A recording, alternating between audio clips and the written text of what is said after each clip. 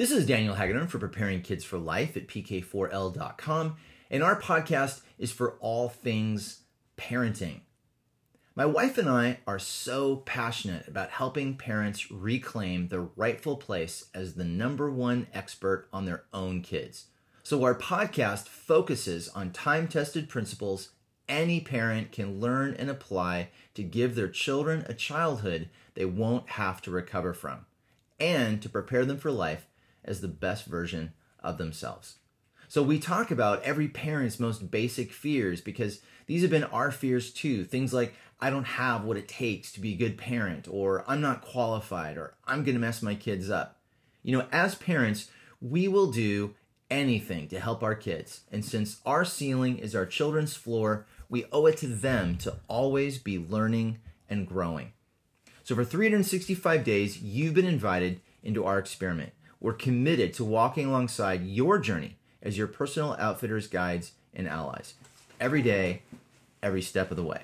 So we are continuing our conversation in my interview with Attila Horvath. He is a father of 4, engineer, an author who, if you listen to the previous podcast, you already know he's got a lot of very, very profound insights to share. And I love the way that he thinks, because not necessarily his conclusions, but he thinks. And there's a great deal of depth. There's a great deal of wisdom that I think comes out of that. And that's something that only happens through experience. And so we've really been kind of gleaning his mind for just these nuggets of wisdom that he's experienced in raising 4 kids. And it's just kind of an exciting thing to kind of delve into. So we had talked last time about this idea of children being a raw note that's sort of being added to the symphony of life. And I love the way that you kind of walked through that metaphor. There's so much there. But one of the things you were sharing with me the other day was this story about a father and his son who were riding along, clearly a time gone by that is no more, but back when they had horses and carts, and he was going on a horse and cart with his son in Transylvania. And I would love if you just kind of share that story, because I think it's really relevant to what we're talking about. Well, the story came to me from somebody from Transylvania. Oh, wow. And that area from Transylvania used to be Hungary before it was given away, divided out after 1920. But it doesn't matter. The point is, here's a guy driving with his son down a road on a cart, pulled by a horse. And it's not exactly a fast process.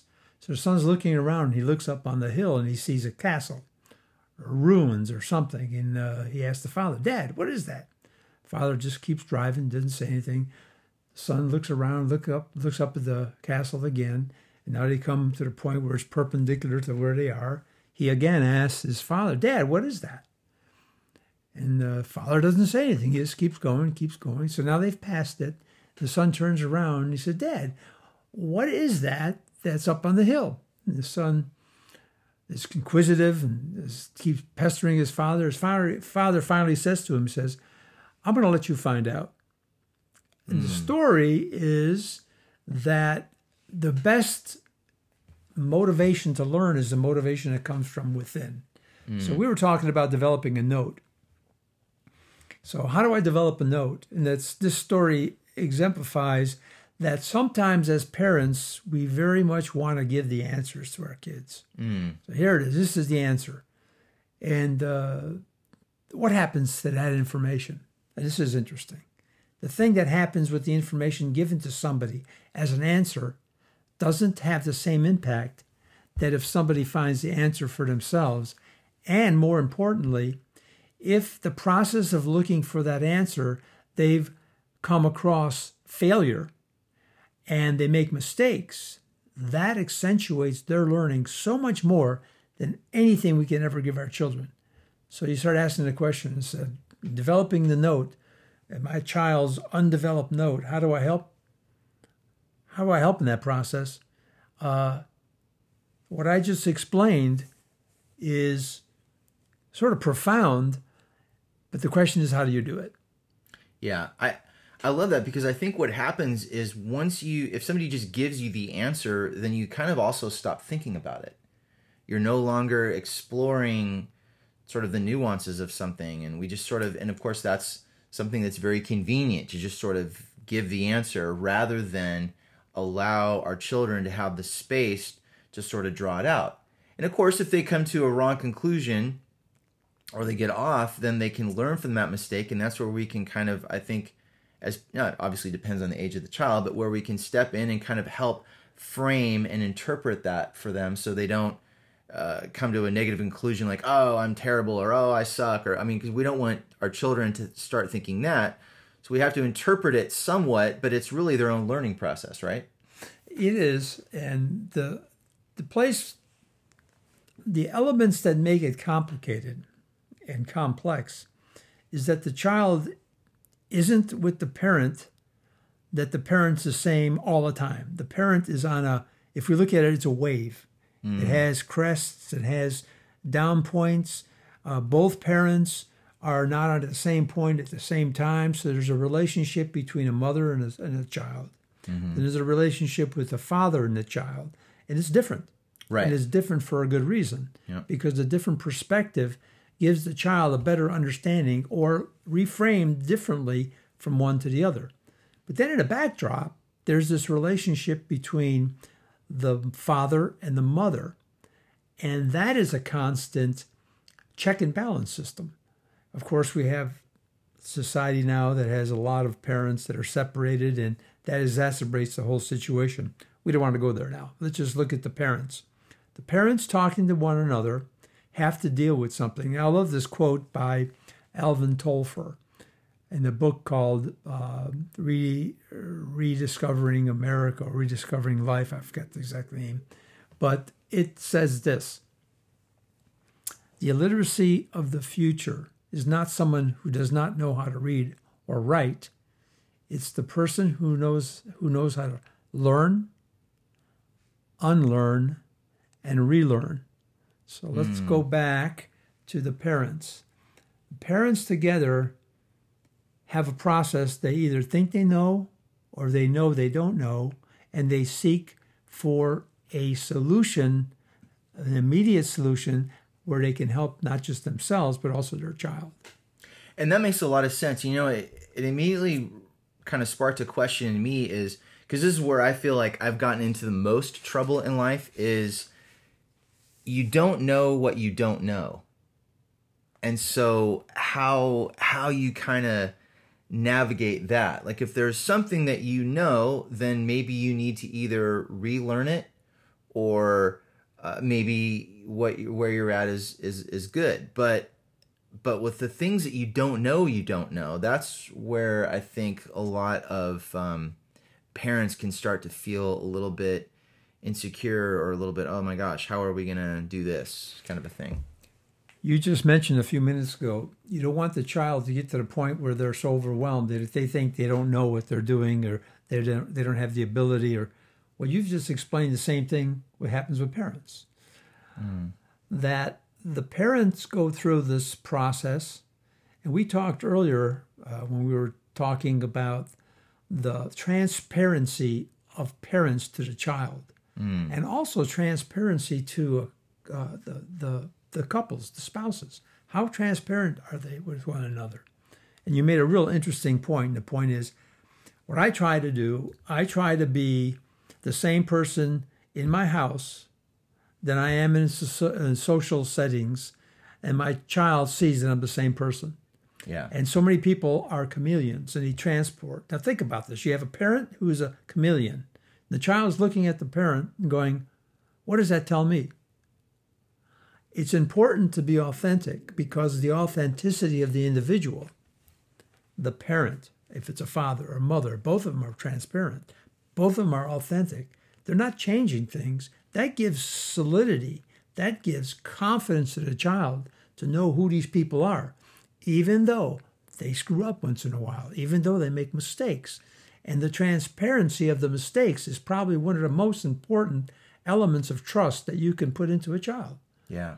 It's like when you were talking about you teaching, and you made a mistake. You your intent was that you were going to find, you made an assumption, and an assumption put the burden on the children. And then you found out it was your mistake. Right. Well, Exactly. the beautiful point is, and you mentioned that when that happened, all of a sudden you acknowledged your error, you were transparent about it, and you asked for forgiveness. That set a whole stage on what happened for the rest of the year. Well, the same thing happens with parents. Yeah. Yeah. I think, when you mention that, it made me think about how when kids are seeing parents that have kind of like the public face, the home face, the church face, the work face, whatever. I mean, they're seeing all this. It's also teaching a form of deception to our kids. And it's also teaching them, I think, in an unconscious way, who you are isn't good enough. You have to pretend to be something else or be someone else in order to matter, in order to have significance. And I think that's one of those things that, I know there's a lot of talk about self-esteem and all this kind of thing, but true, legitimate, authentic self-esteem, I think, comes from being comfortable in your own skin, not from figuring out what face you have to portray to the world around you. That is very profound. The profundity of it is this, is that when you teach your child duplicity, that leaves the child in a position of having to make a decision based on information that they do not even have available to them. So it's scary for the child because they have to say, who am I? Well, who's my mom? Well, who's my dad? And that causes insecurity that gets projected onto them. Now, we're human beings. We all make mistakes. Right. But the point is, if I make a mistake, I can own it. Yes. And I say, I made this mistake. I jumped on you or I yelled at you. First of all, I shouldn't be yelling, but I did. So therefore, I asked for your forgiveness. And here, let's laugh about it. Well, I'm not going to laugh because it hurt me. Well, okay, let's talk about it. The point is, if you don't have a basis on which to even open the conversation, what happens? It doesn't happen. And when it doesn't happen, it leaves holes in the developmental process. The kid sees that my developing my note is a lot more complicated than I thought it was. I may not want to do it. I may want to just be a chameleon too. And if I'm a chameleon, I never get to the point that having that note, that uniqueness that is in me, get played in the orchestra of humanity. Yeah, and I think that's so important. The funny thing is on one hand, it's very straightforward. We all realize we're going to make mistakes. And our kids also realize we're going to make mistakes. So it doesn't benefit anybody to pretend when mistakes are made. And I think that this isn't necessarily easy, but it is pretty straightforward that owning our mistakes takes some pressure off us, because it isn't like we have to constantly feel as though we're perfect parents. We can just sort of go, all right, I'm going to do my best, but I know that in the process of doing my best, I will make mistakes. All I really have to focus on is owning those mistakes when they do happen. And that takes also a lot of pressure off, again, creating different faces for different situations. So I think that's, one of the things that you talked about in our conversation is this idea of reframing and how parents need to reframe things for their kids. And I love kind of the image of that. I was wondering if you could just sort of expand on that a little bit more. Let's talk about a foundational thing that must happen. In my book, The Journey, I talk about how someone becomes unique, to accept their uniqueness and to develop that uniqueness, or see how there were elements that prevented them from exhibiting and becoming the unique person that they are. Well, every parent has baggage. Mm-hmm. And so I want to deal with this. The fundamental thing here, or not even the fundamental, let's say the foundational aspect, is this: that it's easy to hear what we just said. And there's probably people going, yeah, that's easily said than done. And it is true. Yeah. But the important thing to realize is that it can be done. In other words, this is not something that's an impossible element. It isn't something that I cannot attain. The belief that you can change and that your attitude will allow you to change is really the root of having this take place. If you're fearful because of some reason you're fearful for being exposed, that's the root that has to be dealt with. You have to look at the harsh realities of why am I the way I am. Now, the good news is this. Many times, the way you are is not because of what you did. It's something that was done to you. It was either by someone or by association or by projection on you that you have a fear. To go back and understand that, first of all, Jesus says, perfect love casts away all fear. And we talked about this earlier, is that what is really loving one another? Loving one another is to look at that person's, the benefit of the individual rather than yourself. So when you move outside yourself, something happens. An enormous thing takes place. And this thing takes place in your spirit and also in your mind. Your focus is no longer on you. I heard one person say once, when I get in front of a group, I get nervous to give a speech. But the nervousness doesn't come from how I'm going to look.